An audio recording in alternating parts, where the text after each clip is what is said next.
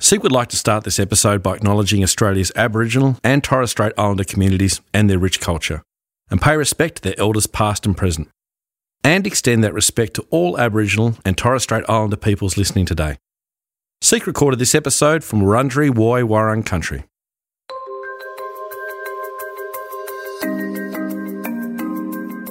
So many workplaces have great intent to promote diversity and provide inclusive environments. But how can leaders ensure that this intent is being delivered on? Diversity Council Australia began more than 30 years ago and is today focused on research-led work that helps organisations improve their capability in diversity and inclusion. If you do this well, the benefits to your organisation are massive, but you have to do it well, and that includes not being naive. We speak to Diversity Council Australia CEO Lisa Annese, who offers advice on how businesses can provide a truly inclusive workplace, research findings that can help shape a better approach, and the crucial role identity plays in inclusion and diversity.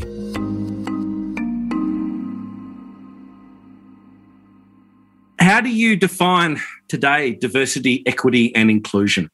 Well, diversity really is about all the things, all the aspects of our identity, and in the labour market, that includes our social identity and our professional identity, all of those things that make us different to each other. So in terms of social identity, it's really looking at things like our gender, our age, whether we're LGBTIQ+, whether we have a disability, our racial or cultural background, areas that are protected by law in many cases. And other aspects of social identity might include things like our caring status. It might include the way in which we work, so whether we're part-time or full-time workers. And then you have to overlay that with aspects of professional identity. So your profession, your education, your job, or your position within an organisation, because those things matter in terms of how people interrelate with one another.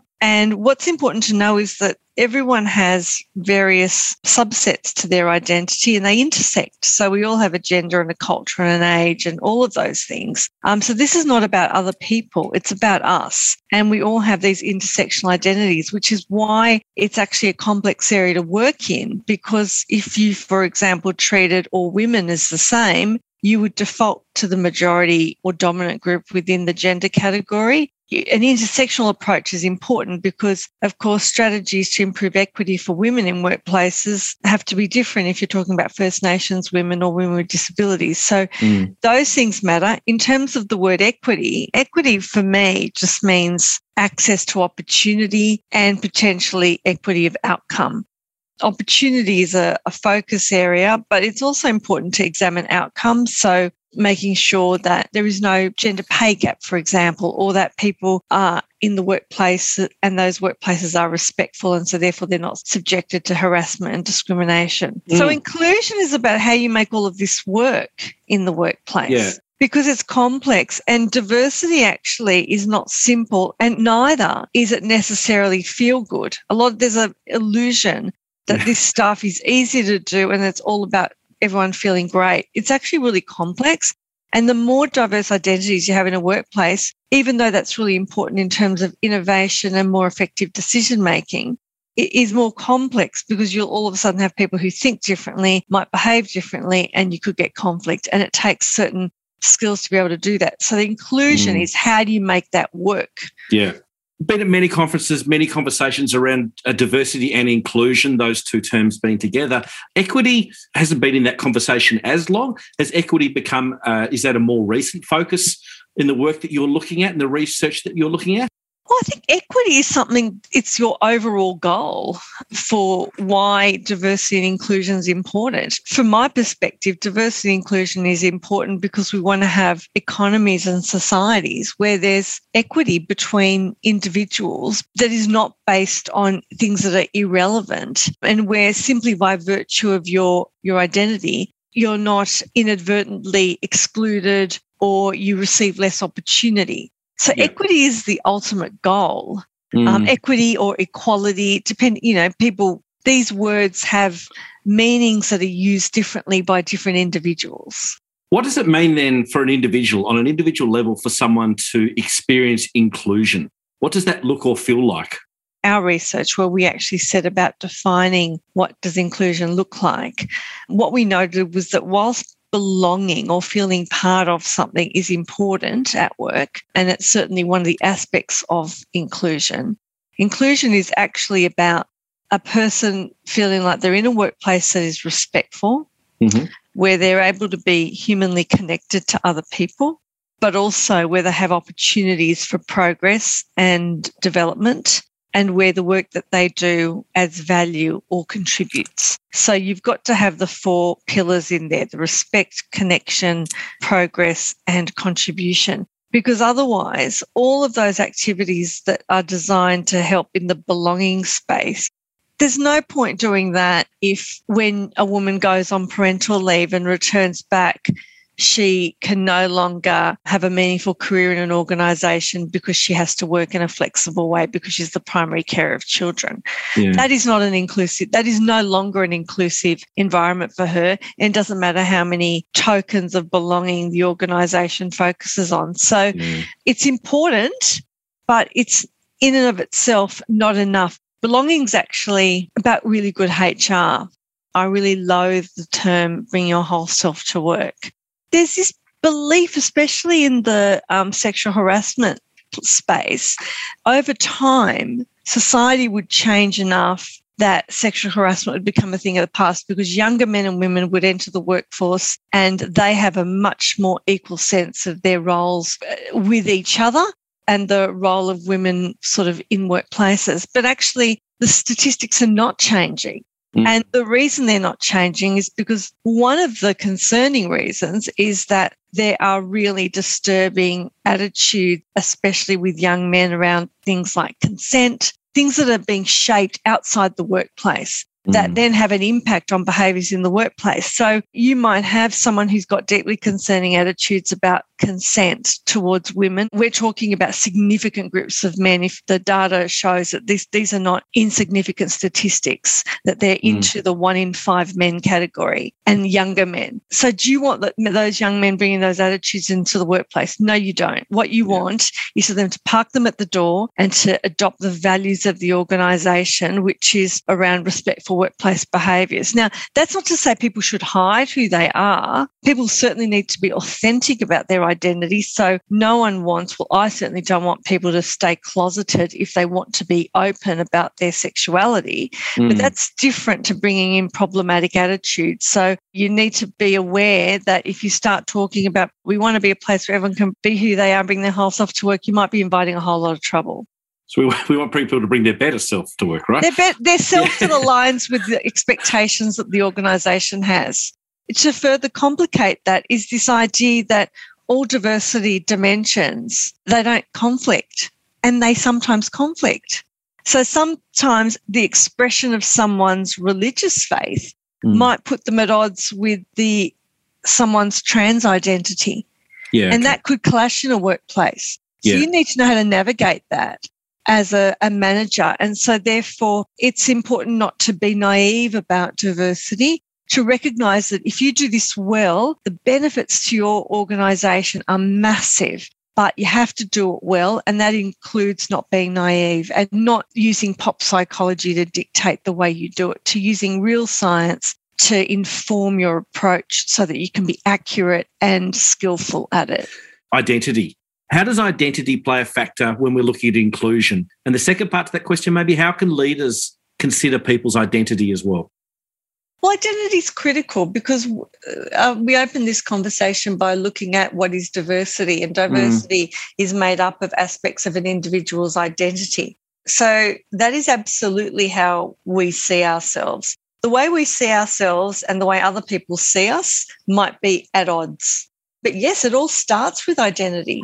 For workplaces, what that means is that if you become aware of people's identities, it helps explain the whole person to you. And it means that you stop relying on stereotypes and assumptions that could be wrong about particular groups of people. So if you take an identity approach, and rather than just assuming, oh, well, anyone who presents this way to me is going to have these attributes, having an identity approach and working out how to create an environment where people can relate to each other respectfully is really critical in facilitating appropriate engagement between people because we all have very different lived experiences.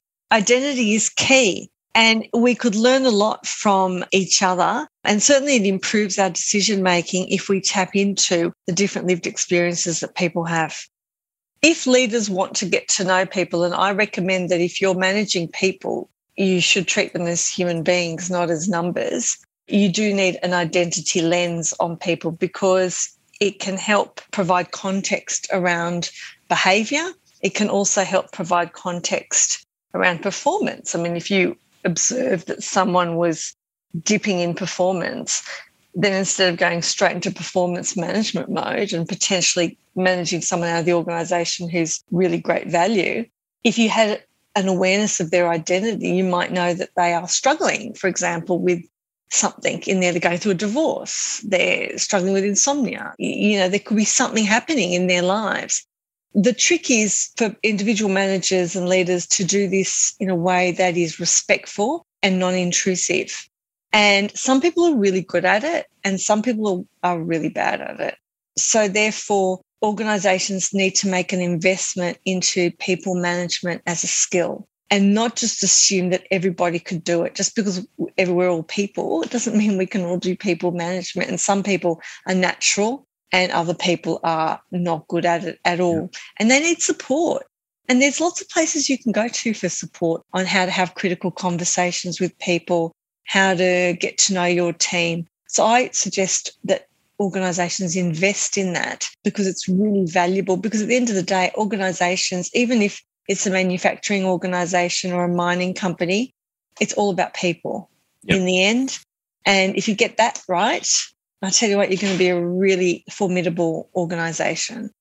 What are some of the most effective components then of an inclusive mindset and an inclusive workplace? Well, an inclusive workplace is a workplace that focuses on proactively creating workplaces of respect, proactively ensuring that people are able to form genuine human connections with each other, and that so therefore that managers are effective and very good people managers, that work on the idea that people need opportunities to progress or develop their skills, and that also work on meaningful work. So someone returning from parental leave, don't give them don't put them into a part-time work trench where they're just doing stuff that no one else wants to do. Meaningful careers.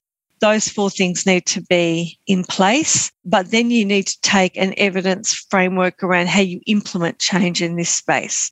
And that is all around making sure that whatever you do, you have an end goal of what is the business need that we're trying to address.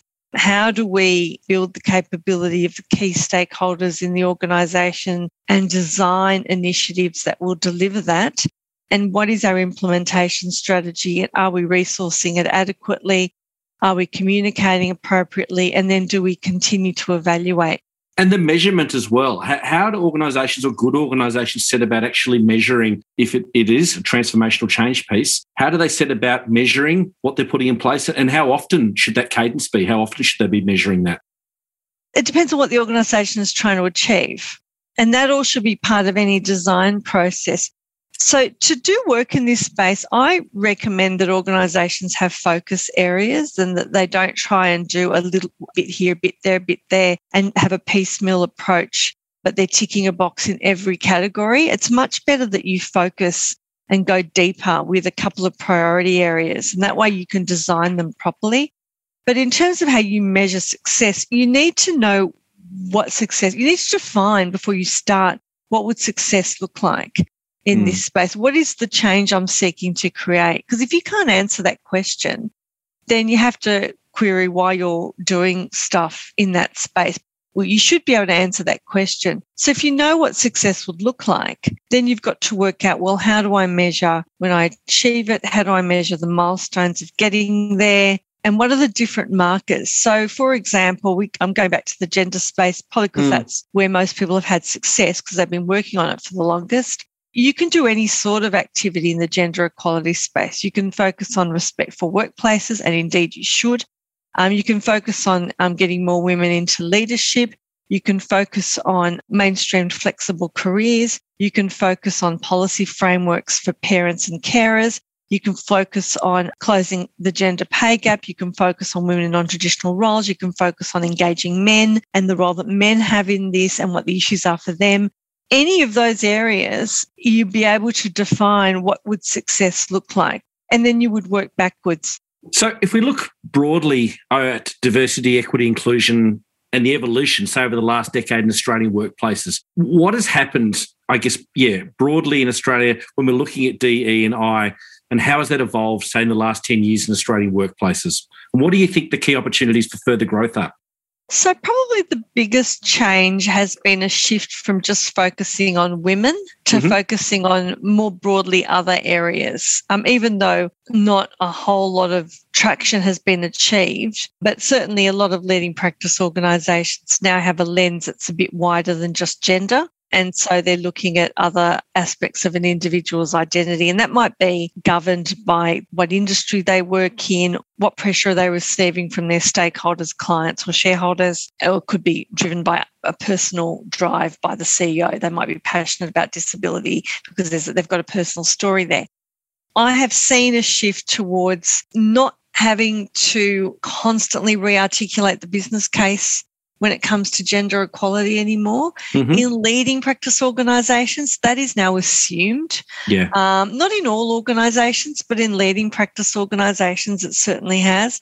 But also, I think that there is an expectation that because community standards have shifted so significantly in the last 10 to 20 years, what a respectful workplace, for example, in 2021 looks like is very different to what it looked like when the Sex Discrimination Act got passed in 1984. So with the shift in community standards, there's a higher bar for what that might mean in workplaces. In terms of delivering equity and inclusion in Australian workplaces, has the pandemic, has it halted progress? Has it been beneficial in any ways? What have you observed in terms of equity and inclusion in the workplaces in this COVID times? I think it's been a mixed bag. On the positives, there have been organisations who never thought they could work in a way that was different to the way they currently worked. And then overnight, everyone, because we were enabled by technology, was able to do remote working. And so that was huge for some people, especially people who've been banging on about it for ages.